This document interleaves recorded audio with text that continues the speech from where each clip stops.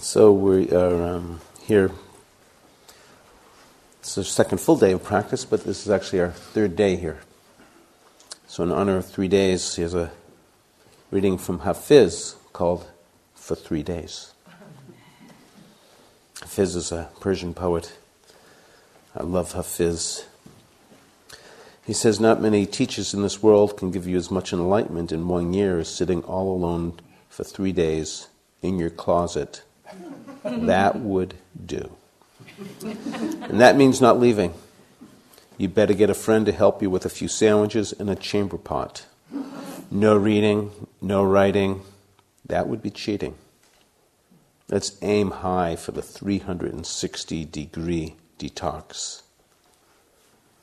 Although this sitting alone is not recommended if you're normally sedated. Dear one, don't let Hafiz fool you. There is a ruby buried in here.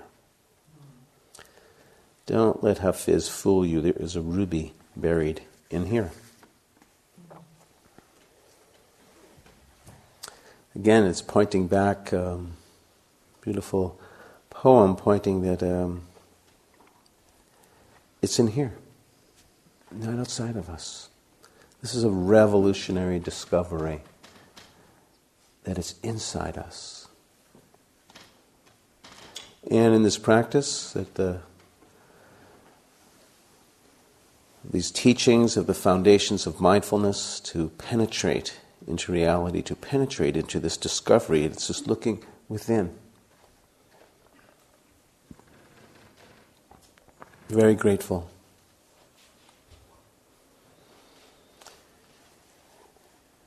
Anna mentioned yesterday, very briefly, about the first few days of retreat is like being in a swamp, and that's really the beautiful descriptive word. And actually, being so hot it was, so it wasn't. We didn't have the humidity of a swamp, but we were being cooked and baked here too, not only physically, but I trust also mentally, emotionally. And whether this is your first retreat or your 50th, going through the swamp is very normal, and so it's really helpful to just normalize and validate. For many people's experience, I'm not going to say 100%, but for many of us, the first few days of retreat are very challenging. Tired, restless, so forth. I sometimes think in a fantasy, wouldn't it be nice on a longer retreat that for the first 3 days we just have beds by our zafus and we just sleep for the first 3 days, and then we'll wake up and find out what's going on. That'd be kind of cool. Meditation hall filled with beds and zafus. But this being in a swamp is part of our process of being cooked, just like when you forge steel in the fire, it burns away the impurities. And things are heating up because we've taken away intentionally, with all of us, all these diversions that we do in our lives, talking, television, the internet, books, writing, so forth.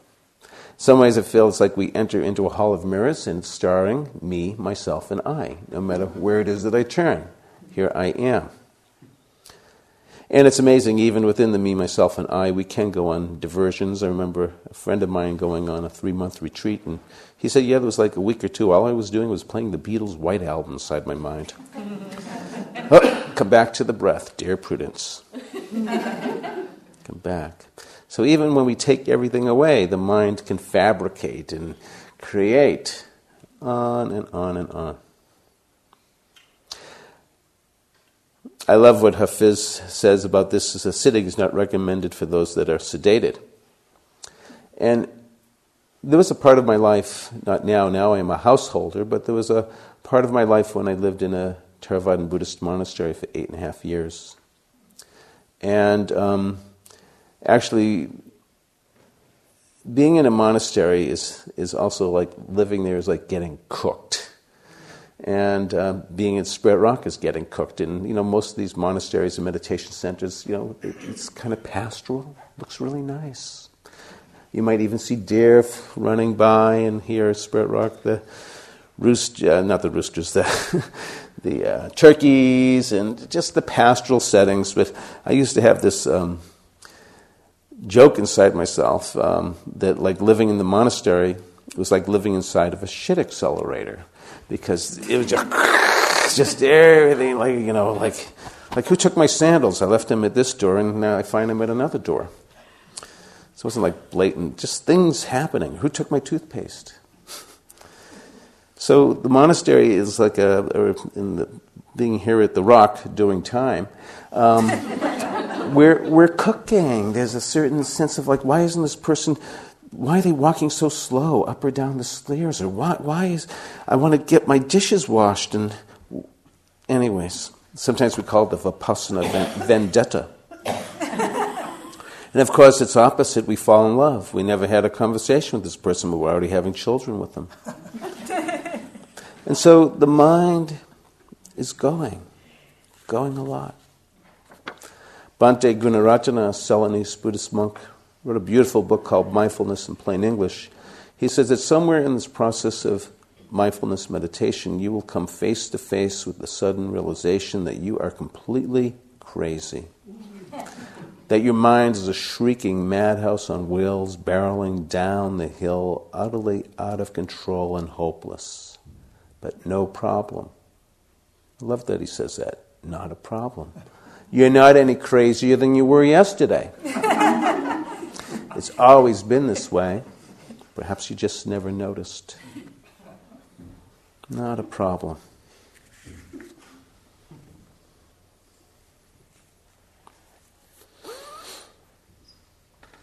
So yes, even in these beautiful pastoral environments, and we have so much support for us to do our practice, we nevertheless are coming up against this me, myself, and I in this hall of mirrors.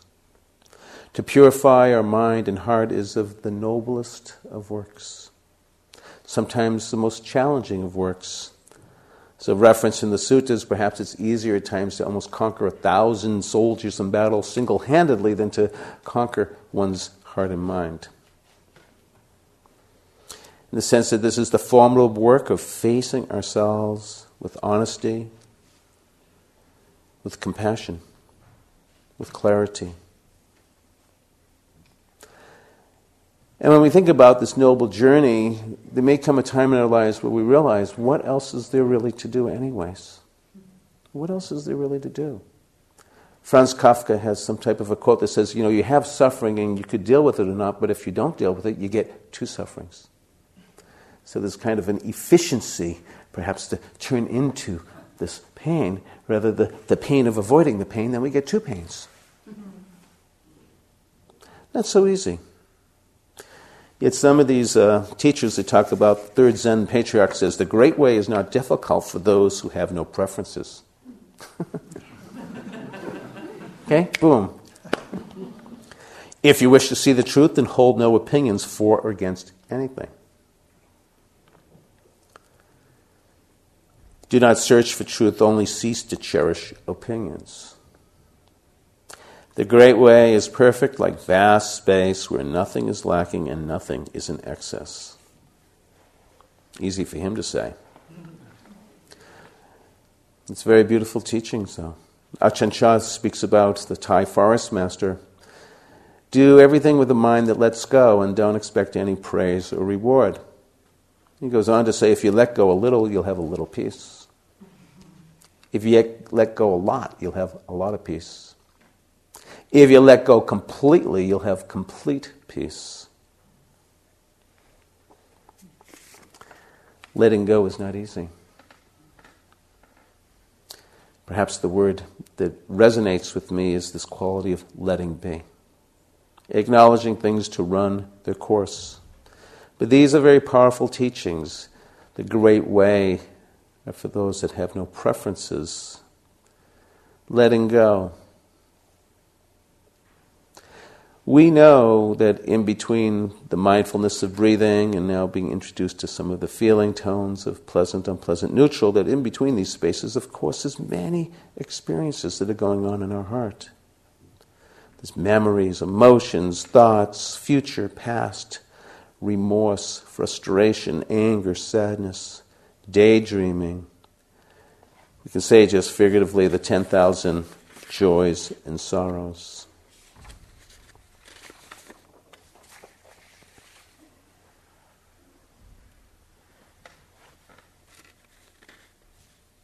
I'm a little confused here. There we go. So we're learning to practice, to meet them all. And I loved what Anna was saying just a little bit ago about this. Actually, I love the word mindfulness of the last resort. I actually hadn't heard that before. But there comes a time where nothing else is working and we decide to turn in. And it actually reminds me of a metaphor when I was 16 years old, well, actually an experience when I was 16 years old, that grew up outside of the Boston area, and in the wintertime I'd be driving a car, just got my license, and whenever I'd get in a skid, I would start skidding out. It would scare the hell out of me, and I'm just turning away from the skid. And the more that I turned away, the more I skidded out. I remember telling my father one day about this. He said, "Bob, if you want to get out of the skid, you got to turn into it." And when I heard that, I thought that was crazy. It felt counterintuitive. Are you kidding? Turning into the place that I'm scared of? I didn't believe it. So I kept on trying to turn away, and I kept on skidding out. And there came a time, mindfulness of the last resort. As a last resort. That I turned my wills into it. Even though it scared me, even though it felt counterintuitive. And I couldn't believe what happened, because I could sense within the car immediately that my car began to move towards some stabilization. And so it might be at times that it feels not natural or counterintuitive to turn into these places that are difficult. But we may discover as a last resort of mindfulness. What's here? So Dana Falls, she writes in this poem called Allow, that there's no controlling life. Try corralling a lightning bolt, or try to contain a tornado. Dam a stream and it'll create a new channel. Resist and the tides will sweep you off your feet. Resist and the tides will sweep you off your feet. Allow and grace will carry you to higher ground. The only safety lies in letting it all in, the wild and the weak, fear, fantasies, failures, and success. When loss rips off the doors of the heart, or sadness fills your vision with despair, practice becomes simply bearing the truth. And in the choice to let go of your known way of being, the whole world is revealed to your new eyes. Resist and the tides will sweep you off your feet. Allow and grace will carry you to higher ground.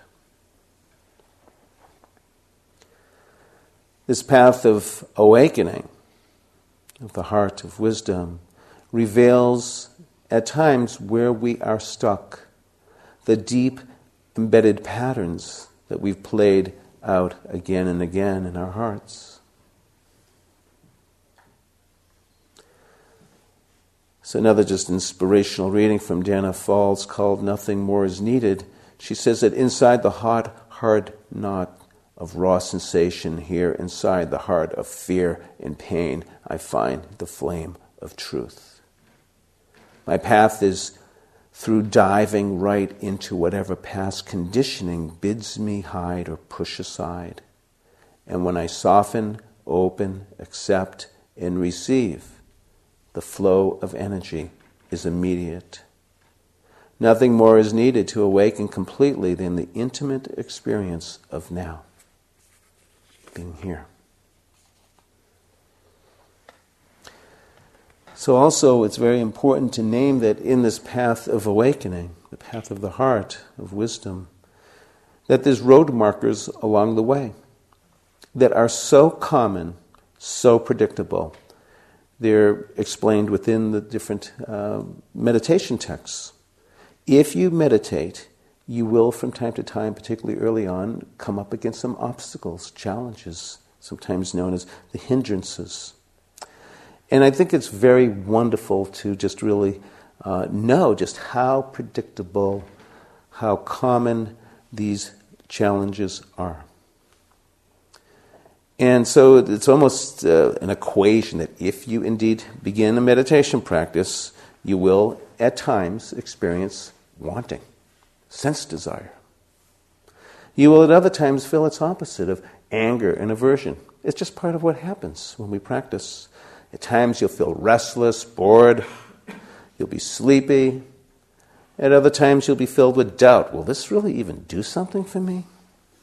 So I want to just name and acknowledge these obstacles or challenges that come up in our practice and that they are so normal. But these hindrances can be worked with because we speak of them as hindrances because they're impediments. We can get consumed by them.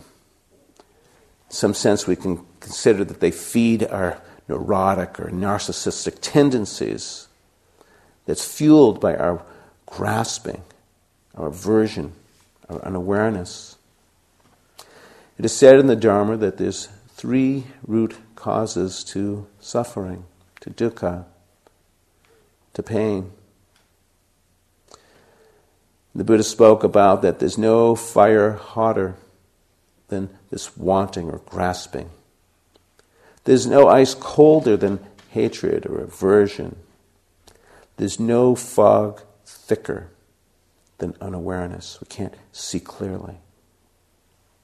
And perhaps this not seeing clearly is really the deepest of the foundations of the impediments, this unawareness, this not seeing clearly, and from that place of not seeing clearly gives rise to the sense of wanting, aversion, and so forth.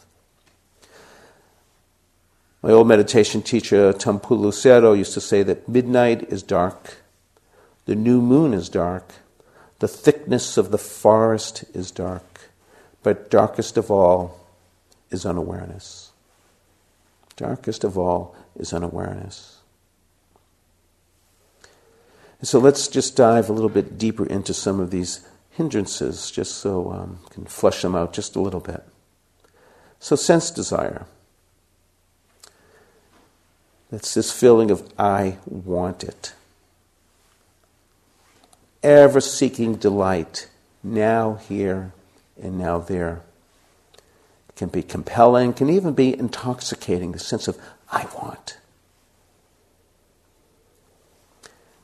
And it's very powerful while we're sitting in our practice to recognize when we're in that state. I'm sitting here and I'm thinking about I want to get a new Prius, I want to get a new house, I want to get new shoes, and like the mind is just entertaining itself, wanting this and wanting that, but also to begin to bring awareness. What is actually the state of the mind when one is in a place of this real wanting? And sometimes the heat turns up, it's a boil of wanting. Sometimes it's a simmer in between, scale of 1 to 10, if you will. But notice, I think, it's very powerful in our practice if we all of a sudden become aware, oh, here's wanting. And then to bring awareness, what does this look like? Just like, so what is that sensation of discomfort? Actually, what's the experience of it? So I bring awareness to it, and it's very different. One moment, I'm lost in the wanting, now becoming aware, and now taking interest in investigation. This is one of the factors of awakening, and beginning to look more closely into it. What's in here? Very different experience. The same type of way of working with it applies to any of these hindrances. So there's the wanting, there's the inversion, the anger, I don't want it, and the feeling, what's it feel like in the body? Stuck, frozen, rigid, tight. There's resistance. What is the quality of the mind in the body when we're experiencing this not wanting, this anger, this aversion? I think many of us would discover there's a certain unsettledness, a certain type of dissatisfactoriness, just like when we examine, of course, the state of our heart and body when we're in a place of wanting. Is it feeling stable or steady, or is it kind of unsatisfactory, uncomfortable, it's not at ease? So this awareness again, recognizing, oh, here's anger, here's aversion. One moment I'm wrapped in it, consumed with my anger. The next moment I'm becoming aware, the factor of awakening mindfulness, and beginning to investigate. Oh, look at this anger here. What's here? Feeling it into the body, acknowledging what's present.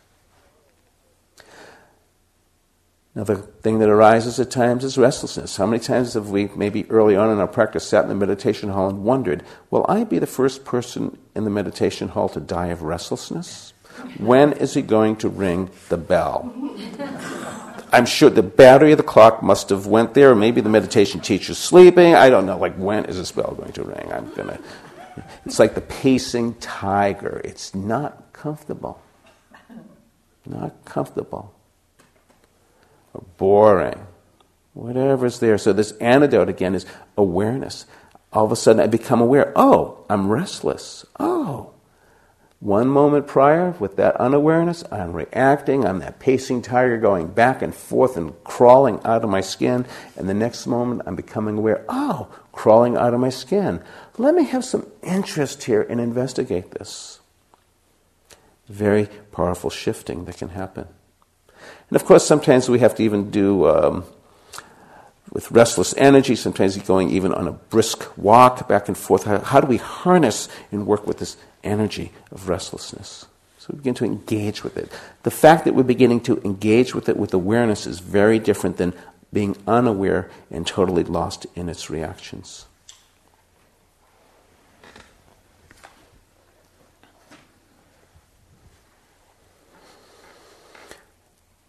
Sleepiness.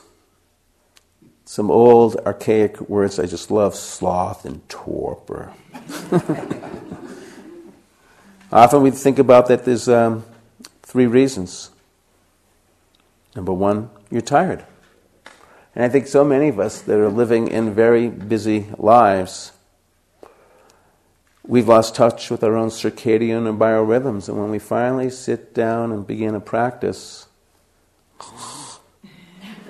we're falling asleep. And if this is happening a lot, like hello, maybe you're tired. That's why I was saying, maybe we should put the bed by the zafu for the first 3 days and sleep about 20 hours a day. I think for many of us, we're exhausted.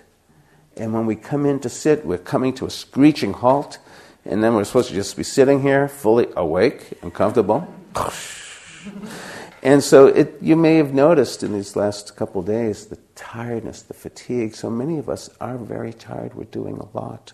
Very novel. What would it be like if we actually did less? That's almost un-American to say that. But we could use these day timers. We could be clever with them. We could actually write in them, do nothing. Because it's all about doing something, but we can write do nothing. Well, it says it on my thing. Got to sit and stop. So tiredness is one thing that I think many of us bring in. And of course, there could be times where there's a sense of another aspect of that there's some resistance. I don't want to be here. This doesn't feel good to me. I remember last May, we had a cancer scare in my family with my older son of him possibly having lymphoma. Fortunately, he had mono.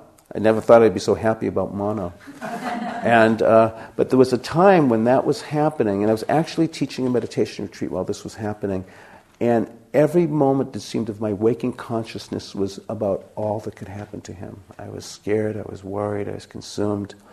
And I noticed this overwhelming feeling that I just wanted to go to sleep.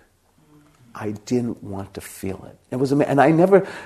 Oh, wow. I saw it so clearly, the sense of, I don't want to be here.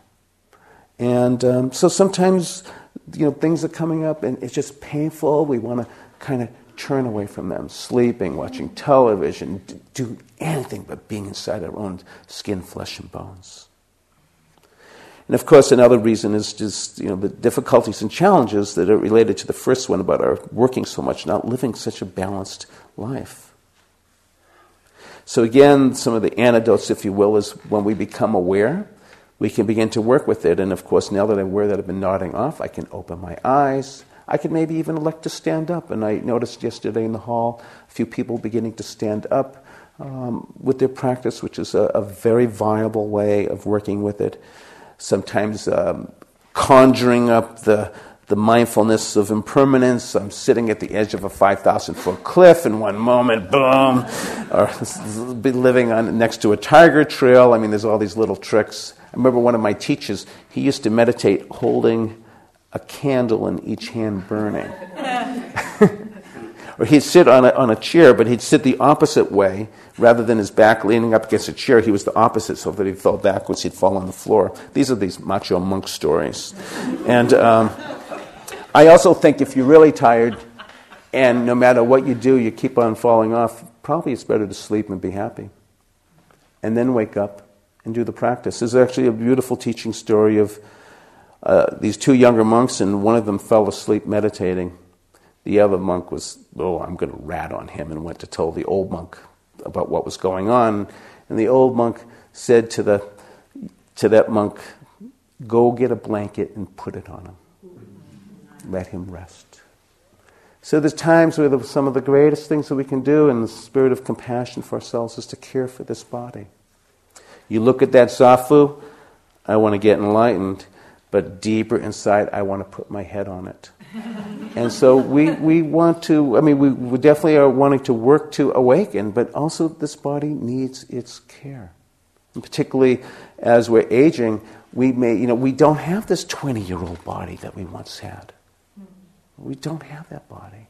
And how can I, as part of my practice, meet myself with great compassion as I work with this, with any of these actually, with our aging, how our aging affects any of these challenges that arise within us. So the last one, of course, is doubt. Will this help? I'm not getting anywhere. Yeah, there's the whole thing about mindfulness as a last resort, but I don't know. And so doubt is something that is very important that we also begin to recognize, because the moment that we actually recognize, there's doubt. It's even written about in the meditation manuals. You will experience doubt. Your teachers are saying you will experience doubt, and wow, I am experiencing doubt. And it's a very different moment when we awaken and recognize where it is that we are prior to the moment of unawareness, where we're just lost and nothing will do anything to me, and now, here's doubt. This is something that arises. Let me bring awareness to this acknowledgement of doubt. And perhaps sometimes we can draw upon the inspiration of the three gems of the awakened one, the teachings, the community. There's different ways that we can begin to help foster that sense of inspiration. But it's so powerful to know that doubt is here. So my time is running, but I want to just name some other challenges that I trust that we work with. Wandering mind. Yes. There's a beautiful quote from a Christian mystic named St. Francis de Sales that was a meditator. He was a meditator. He says that if your mind wanders, bring it back quite gently. And if you did nothing for the whole of your hour, but bring it back every time it went off, which seemed like every other moment, your hour would still be well employed. It's a very beautiful way of holding the practice. And this is a manual labor practice. You go to the gym and you work out with weights, and it's through repetition that muscle mass is gained. The mind goes off, we're bringing it back. The mind goes off, we're bringing it back. This is the repetition of helping to build stability, helping to collect the mind, to help it develop settledness. But also I want to say that there's things we can learn about ourselves when our mind wanders. If it's wandering off to some difficult issue, and all of a sudden I come back and I'm realizing, wow, I really need to address certain things in my life. That's important information. Also, it might begin to reveal how our mind and body is connected. I've been lost off in this issue, and I come back, my jaw is as tight as a vice grip. My belly is in knots. My shoulders are tight. So we begin to get revealed. Because we're coming back and becoming fresh again, we see where it is that we've been, and this begins to give us information. Other challenges, of course, fear, anxiety.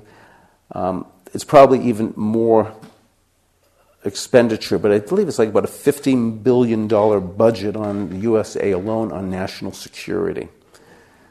Fear and anxiety is huge. And of course, feelings of resentment, grudges, ill will. These are also challenges that we need to work with in our lives to heal our hearts. practices of loving kindness. So there's many different challenges that arise, and we're trying to meet them with awareness. And one of the things that I want to just really point to, this practice of mindfulness, awareness, is that when we're unmindful, this is getting into a little bit of mindfulness-based stress reduction. When we are unaware, we're reactive. We're reacting in old habitual patterns ways, and it's very different. When we become mindful, we can then learn to mindfully respond to the situation. It's a much more constructive way of dealing with these challenges when we're responding mindfully than when we are reacting unmindfully. And so we're working with these challenges that arise, becoming aware of them and responding to them in hopefully much more constructive ways.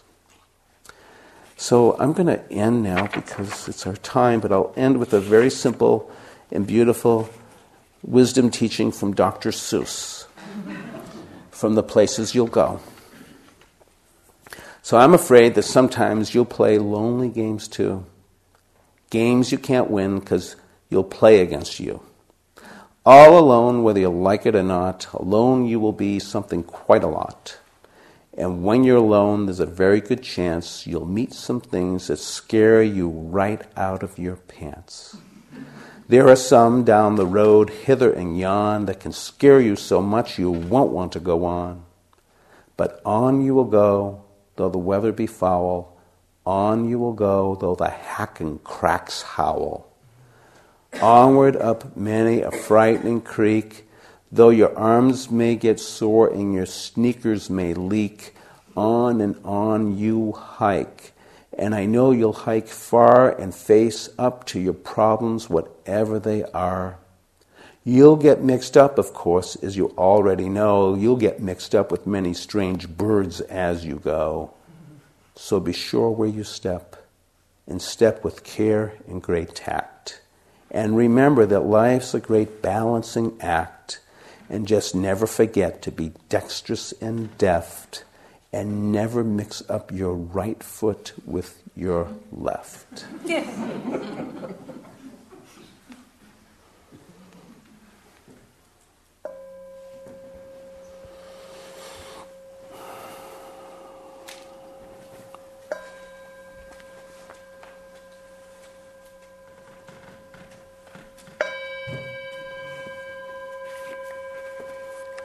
Thank you.